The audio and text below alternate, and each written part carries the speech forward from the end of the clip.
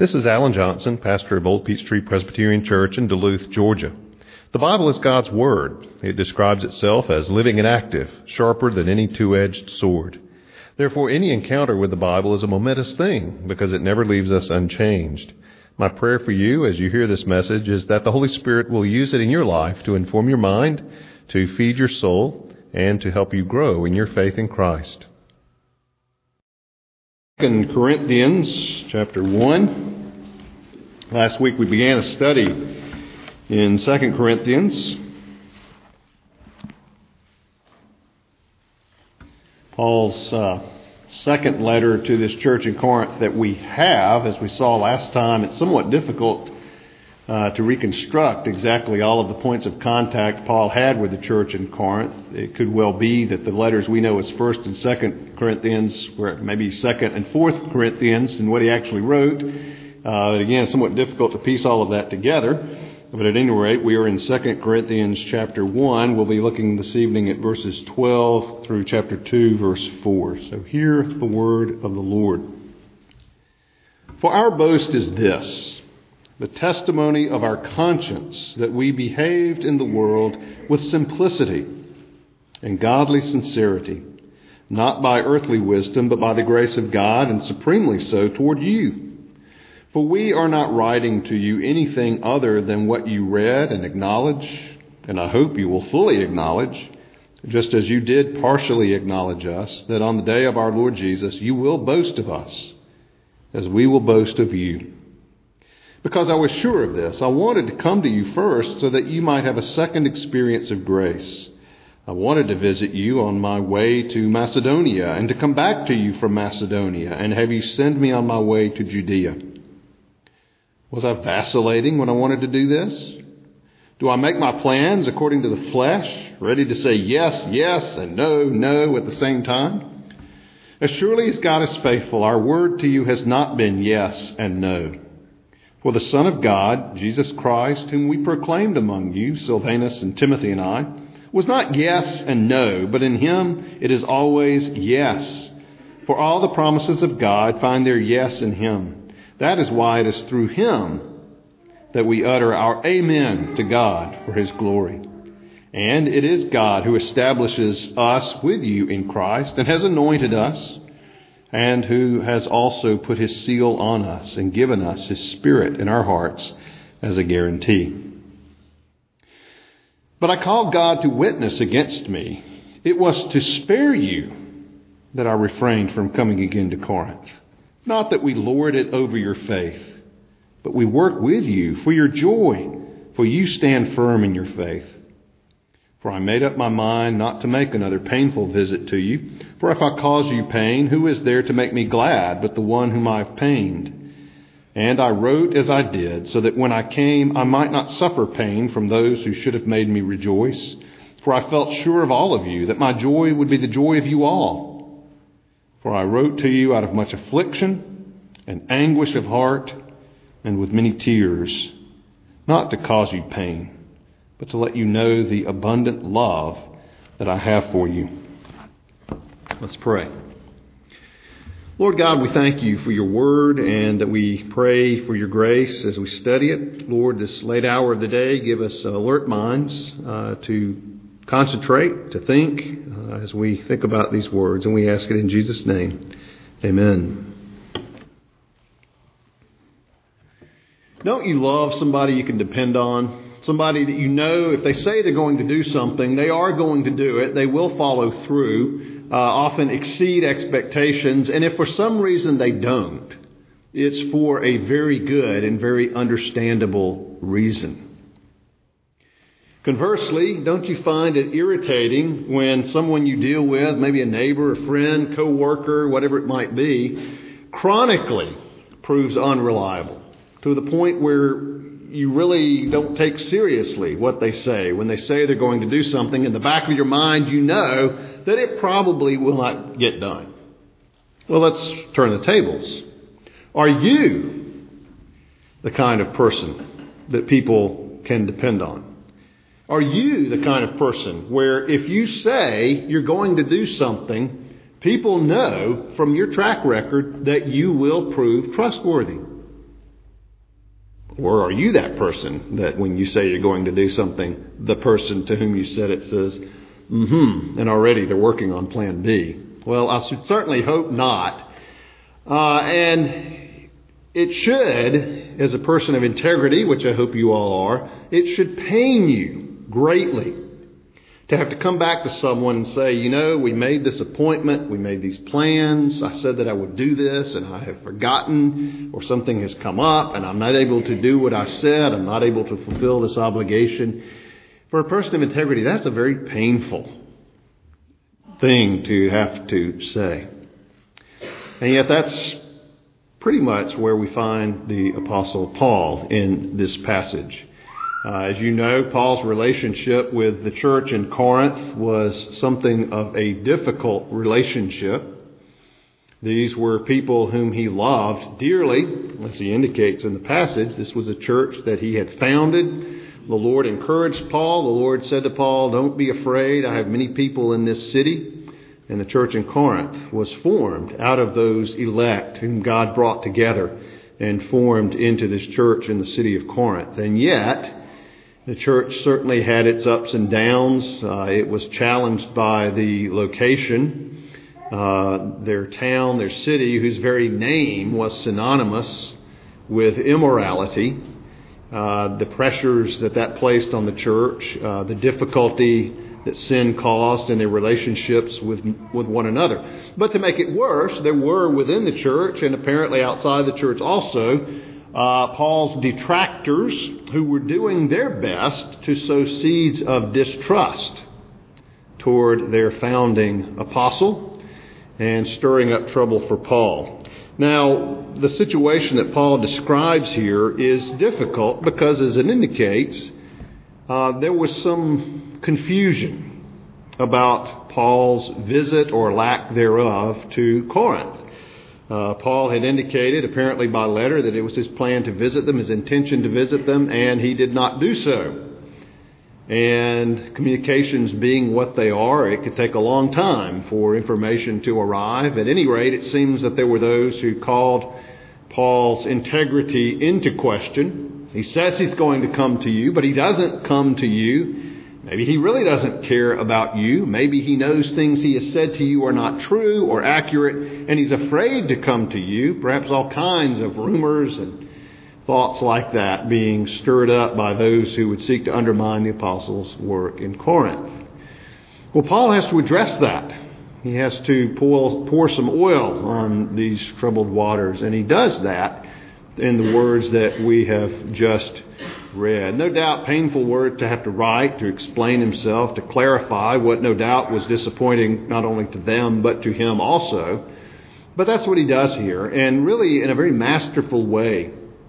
He clears his name with the church in Corinth. Now it seems to me as we read his words here, we learn not only about Paul's relationship with the church and Paul's own integrity as a man of God and a minister of the gospel, but we also learn something by his example, how to deal with situations that are a little bit tricky, a little bit difficult. Maybe just the relationship is strained. Maybe the person in question is someone who we might say is a difficult person, someone we have to walk carefully around, someone we might say is a high maintenance kind of person, and things haven't gone too well, and we find ourselves having to address a maybe less than desirable situation. Well, as we look at this passage, it seems to me that there are four qualities particularly that come through in Paul's dealing with the church in Corinth in this situation, difficult and touchy as it is, together with a group of people, many of whom like him and trust him, but some of whom don't. And it seems we can learn from Paul's example about dealing with people ourselves. So let's look at some of these qualities here in our relationships with others, and especially maybe in a difficult kind of relationship. The first thing that Paul mentions here is his clear conscience. Paul says in verse 12, "For our boast is this, the testimony of our conscience, that we behaved in the world with simplicity and godly sincerity." Our boast, our glory is this, the testimony of our conscience. A clear conscience, a good conscience with Paul was very important to him, judging by the fact that he mentions this on numerous occasions. We can go back into the book of Acts, Acts chapter 23, verse 1. Paul is standing before the Jewish council, and he says to them, "Brothers, I have lived my life before God in all good conscience up to this day." Unfortunately, that had him hit by those who thought he should not have a good conscience. But Paul was able to testify to them that, in fact, he did have a good conscience, a clear conscience with them. He says in the next chapter, chapter 24, verse 16, he says, "So I always take pains to have a clear conscience toward both God and man." And then later, much later, toward the end of his life, as he's writing to his son in the faith and disciple Timothy, he can say to Timothy in chapter 1, verse 3, 2 Timothy 1, verse 3, "I thank God whom I serve, as did my ancestors, with a clear conscience, as I remember you constantly in my prayers night and day." A clear conscience is something that's very important to Paul for a couple of reasons. One, just for himself personally, for the peace that brings, for the conviction that brings in his ministry. How much more difficult it is not only to live the Christian life, but to minister to other people if we ourselves are burdened down with a guilty conscience. Well, Paul describes his clear conscience here as his boast, his glory, that thing that he brings up first of all, regardless of how they respond to his efforts to restore his good name with them. He can say, "My conscience is clear as I stand before the Lord, that I have not wronged you, I have not intentionally defrauded you or deceived you or led you astray in any way." So it seems to me, first of all, what we learn here is the importance of a good conscience in our relationships with other people. Do you have a good conscience with other people? Or are there people that perhaps you have wronged that you need to apologize to? Is there something that bothers you about something you said to someone? Maybe you need to go to them and say, "I was wrong." Or maybe there's something about that person that really bothers you, and you need to go to that person and say, "You know, when you said this or when you did this, that really hurt. It was very hard for me, and I'm having trouble with that. And I would just like to clear things up between us." Maybe so. Maybe they are acting toward you in a way that is ungracious or unkind, and you have to go back and say, "Well, have I done something that's brought this on?" And maybe not. Maybe you could say, and I hope you could say, with Paul, "I have a clear conscience, and that is my boast. That is in the thing on which I stand, the testimony, as Paul says, of our conscience, that we behaved in the world with simplicity and godly sincerity." So that's the first thing we learn here, is the importance of having a clear conscience in the relationship before God and, we trust, before man. The second thing that Paul mentions here and dwells on at some length is that of sincerity in his relationship with them. What his conscience is clear about is that he did not interact with them or treat of them in any way that was duplicitous. There was no double dealing. There was no conscious intent to say one thing, all the while planning to do something else. Let's look at what he says. He says, with simplicity, some texts read with holiness. It does seem that simplicity probably is the more likely reading here, just because it seems to fit simplicity rather than duplicity, rather than being two-faced, we might say. There was a simplicity and godly sincerity in his dealings with them. And he says this was so not by earthly wisdom, not by any kind of human efforts to calculate, to plan out the relationship, but he says simply by the grace of God, not by earthly wisdom, but by the grace of God, recognizing that he himself is a recipient of God's grace, the humility and the sincerity that cultivates in the soul. this sincerity he mentions to them is evidenced by his consistency with them. Look at what he says in verse 13. The end of verse 12, he says, not by earthly wisdom, the grace of God, supremely so toward you. Verse 13, for we are not writing to you anything other than what you read and acknowledge, and I hope you will fully acknowledge, just as you did partially acknowledge us. Paul is saying, you know that what I've written to you is consistent with other things that you have read, other things in me that you have acknowledged. This is no departure. I hope you will fully acknowledge, just as you did partially acknowledge us. Somewhat hard to know how to take that. It's kind of the Romans 11:25, or in Romans 11 where he says, not verse 25, but earlier where he says, Israel has experienced a hardening in part. Well, what is the nature of that part, or that partial? Is it part of the Corinthians here acknowledge him and others don't, or that they all seem to have reservations, they don't fully acknowledge his authenticity and so forth? It's hard to know. But the point is, he says, I hope you will fully acknowledge, just as you did partially acknowledge us.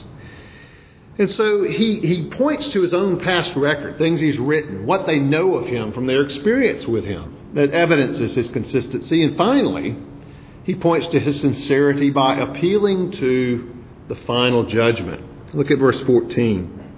That on the day of our Lord Jesus, you will boast of us as we will boast of you. Now, there's a lot compressed into those words. When he speaks of the day of the Lord Jesus, he's speaking of the day of reckoning, when they will be together. And he says that on that day, it's his hope, it's his desire that they would boast of Paul and his companions just as he would boast of them before the Lord Jesus Christ. And so he acknowledges the fact that he will stand before Christ, where everything will be made known, everything uncovered, the truth will be evident. And Paul mentions that because it's his confidence that his sincerity will be evident then, and that's why he professes it now. Remind us, I think about that, of Jonathan Edwards' last sermon to his congregation in Northampton as they were removing him as their minister, but before they turned around and asked him to be their supply preacher until they found a new one. It was kind of an awkward situation, but none was to be had, so they asked him to stay on until they found a new one. But Edwards, in his final sermon to the congregation, basically said, we're going to stand before the judgment bar of God, and he will sort this out. And Edwards basically said that I will be vindicated. But the truth will come to light. We will stand together before the judgment of Christ, and all will be plain. Well, that's essentially what Paul is saying here, although he said it much earlier than Edwards did. Yes, you can see my sincerity, and at the very least I appeal to the fact that we'll stand before Christ, and my sincerity, which I have a clear conscience, will be perfectly evident. So sincerity, simplicity in our dealings with other people. If everybody dealt this way, you wouldn't have situation comedies. You wouldn't have sitcoms. Barbara and I watched a show recently, and we said, what if they just told the truth up front? I don't want to do that. Or this happened. I did this. Instead of lying. And it's not just recent. I mean, much as I love the Andy Griffith show, the plot is usually centered on trying to cover up something or trying to basically lie or deceive someone else rather than stating the simple truth. Of course, then you wouldn't have a plot and you wouldn't have a show. So the tension is there in trying to see if this event or whatever happened can remain covered up or hidden or disguised, or the ruse can be pulled off, whatever it might be. But what if we just said what we're thinking, graciously, kindly, but simply and to the point in our dealings with each other? There is a lot to be said for being honest, forthright, even though it may be painful, rather than giving something other than our real reason for saying yes or saying no or doing what we did, to just simply train ourselves to tell the truth. For some people, that's very hard. There is an instinct not to want to hurt the person or not to want to embarrass themselves. And so there's a tendency to maybe step away from the real motivation or the real reason and say something else.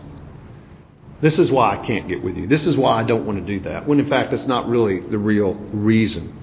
So sincerity rather than deceit or duplicity in our dealings with one another and with other people. Paul could say, I've got a clear conscience. My clear conscience that I've dealt with you in all sincerity, all integrity. Well, this is a third thing that he mentions here, third quality that really comes to the point of this whole tension, and that is reliability. A clear conscience is sincerity, but also reliability. And this probably was the most painful aspect of this to Paul, because I'm sure that Paul wanted to be thought of as reliable, trustworthy, someone who could be counted on, depended on.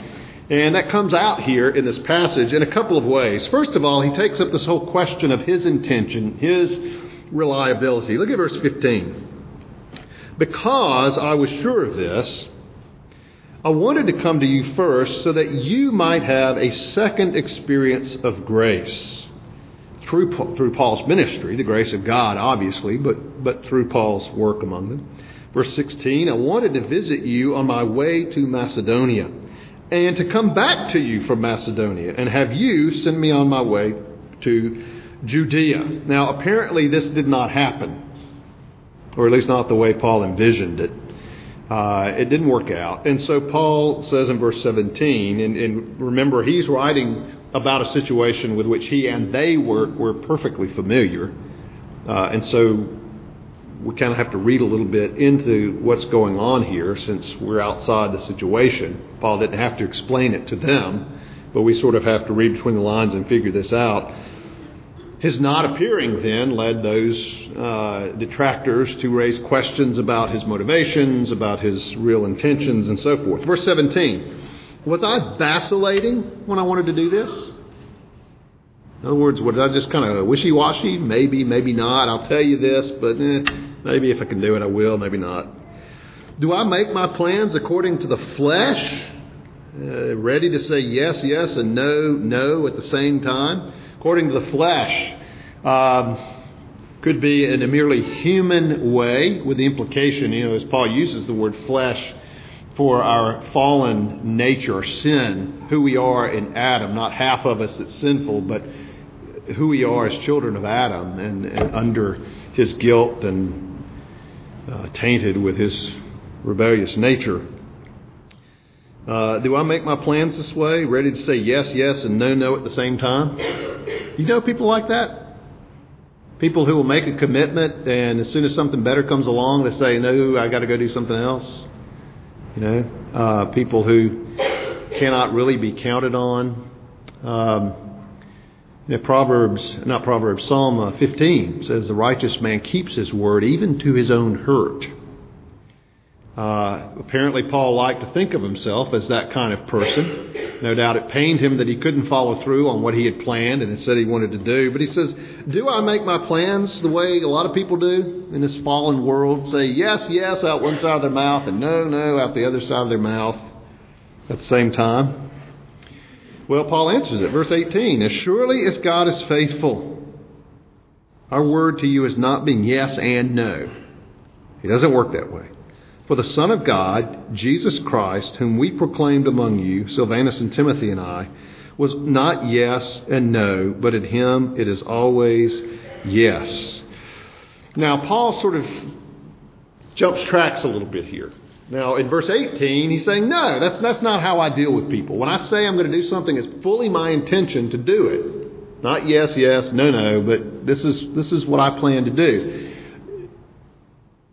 Then he begins to talk about God and God's yes, because Paul is above all is concerned for their spiritual well-being, and Paul is the founder of this church. For many of them, Paul is their spiritual father. And even as Paul says, I make my plans in full sincerity, full purpose to do what I said, and yet I was unable to do it and made a change of plans for good reason, which he will reveal later. God doesn't do that. God never fails to do what he said he will do. Look at verse 18. So he's talked about his reliability, and he segues here into God's reliability. That as much as Paul wants to be depended on, God can always be depended on. And don't doubt God's word if his servant lets you down. Look at verse 19.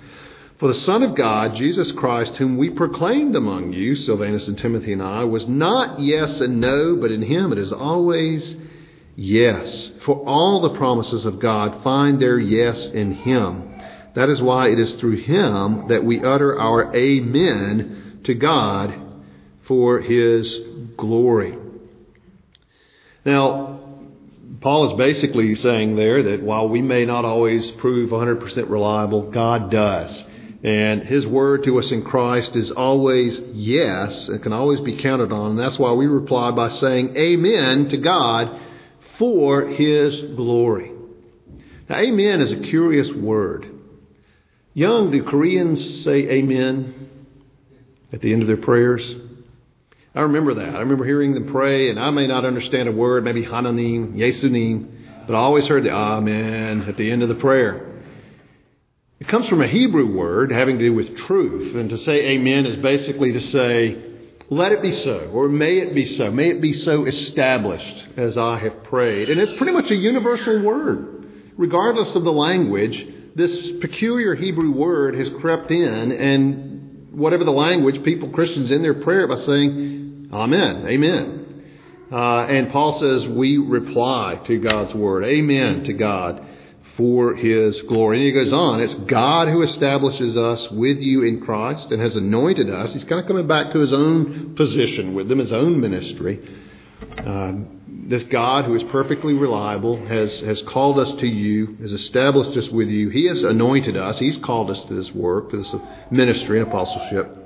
And, verse 22, has also put his seal on us and given us his Spirit in our hearts as a guarantee.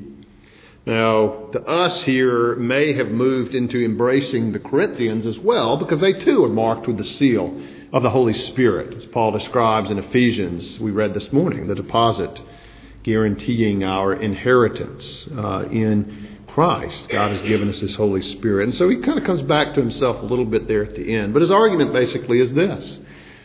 It was fully my intention to do what I said I was going to do when I wrote you. It didn't happen. I changed my plans. But with God, there's no unforeseen event or condition or contingency that arises that he in any way has to change his plans. And what he has purposed for us in Christ will never change. It's secure. It's established. And this same God is the one who called us to minister to you and the one who has made us secure by sealing us with his Holy Spirit. So reliability, obviously, is a big quality in any relationship. Can we be depended on? And there are times when, like Paul, we may, for good reason, need to change our plans because of something unforeseen or maybe another consideration or maybe simply inability to do what we said that we wanted to do. Never so with God, but sometimes it is so with us. But by and large, we want to be reliable. If it's in our power, we want to do what we said we're going to do. And then the last part here, the last quality, is that of thoughtfulness, of regard for the other party, the person in question. Look at what he says in verse 23. And he really gets down to what happened here. I call God to witness against me. It was to spare you that I refrained from coming again to Corinth. Not that we lord it over your faith, but we work with you for your joy, for you stand firm in your faith. Paul says in his thoughtfulness for them, our desire is for your good. It was to spare you that we changed our plans for the reason he states in chapter 2, verse 1. I made up my mind not to make another painful visit to you. You know, and we referred to this last time, the painful visit that apparently did not go so well. And Paul said, you know, I purposed to do that, but that did not go well. And I just decided I did not want to do that to you again. Now, we don't have details. We don't know a whole lot of what happened, although the book sort of hints at some things that may have been part of what happened with that painful visit. We'll look at those later. But Paul's concerned for their good. I wanted to spare you. And not only that, he calls God as his witness. Again, you get the sense that he's trying to establish credibility or reestablish credibility with them here. He doesn't just say, I wanted to spare you. He said, I call God as witness against me. In other words, if I'm lying to you here, may God bear witness against me that I'm lying. It's pretty serious. But that's what he says. And he feels like he has to be that strong with them to emphasize to them this is the truth. But his desire is for their good. His desire is that he not cause them pain, verses 1 through 3. I made up my mind not to make another painful visit to you. For if I caused you pain, who is there to make me glad but the one whom I've pained? And I wrote as I did, so that when I came, I might not suffer pain from those who should have made me rejoice. For I felt sure of all of you that my joy would be the joy of you all. Now, a little bit convoluted. What Paul is basically saying is, if I cause you pain, that hurts me. And who is there to comfort me but you? In other words, in a sense, Paul is saying that my happiness rides on your happiness. If I've caused you pain, that hurts me, and you are the ones I'm looking to bring me joy because you're firm in your faith, because of who you are in Christ. When I came, I might not suffer pain from those who should have made me rejoice. For I felt sure of all of you that my joy would be the joy of you all. In other words, that their joy would be established and built up by his joy in their midst, and vice versa, that his joy would be established by their joy. In other words, basically that they rejoice in each other. But if he comes and it only causes pain in them, that causes pain in him, and he just didn't want to do that again. It didn't go so well the last time. He said, as I thought about it, I did not want to do that to you. And he didn't say to himself in this relationship. And thoughtfulness. He wants their good. He doesn't want to cause them pain. But most of all, and what he really wants to get across, and what he ends with here, is it's his desire that they know that he really does love them. Look at verse 4. For I wrote to you out of much affliction and anguish of heart and with many tears, not to cause you pain, but to let you know the abundant love that I have for you. Paul wants more than anything else to know that he doesn't take them, he doesn't take his relationship with them lightly, that in his communication with them, especially in these painful things, there's much affliction, anguish of heart, tears on his side of it. Not something he takes lightly. He's not being trivial with them, which is basically the word when he said, was I vacillating? Was I being trivial with you? Not really concerned one way or the other about what you thought. Toying with you might be a way that we would put it today. Of course not. There was affliction, anguish of heart, tears. He doesn't want to cause them pain, but he wants them to know the abundant love that I have for you. Well, thoughtfulness, a regard for the other person that's rooted in love has to be at the foundation of our relationships with other people.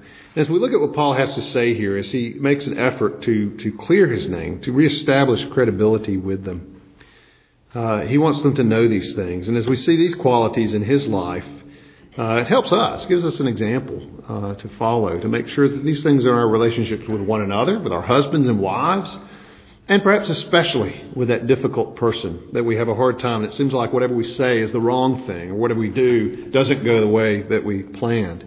Have a clear conscience before God and with them as much as possible. To act toward them in sincerity and integrity. To be reliable, to be trustworthy, to follow through on the things that we say.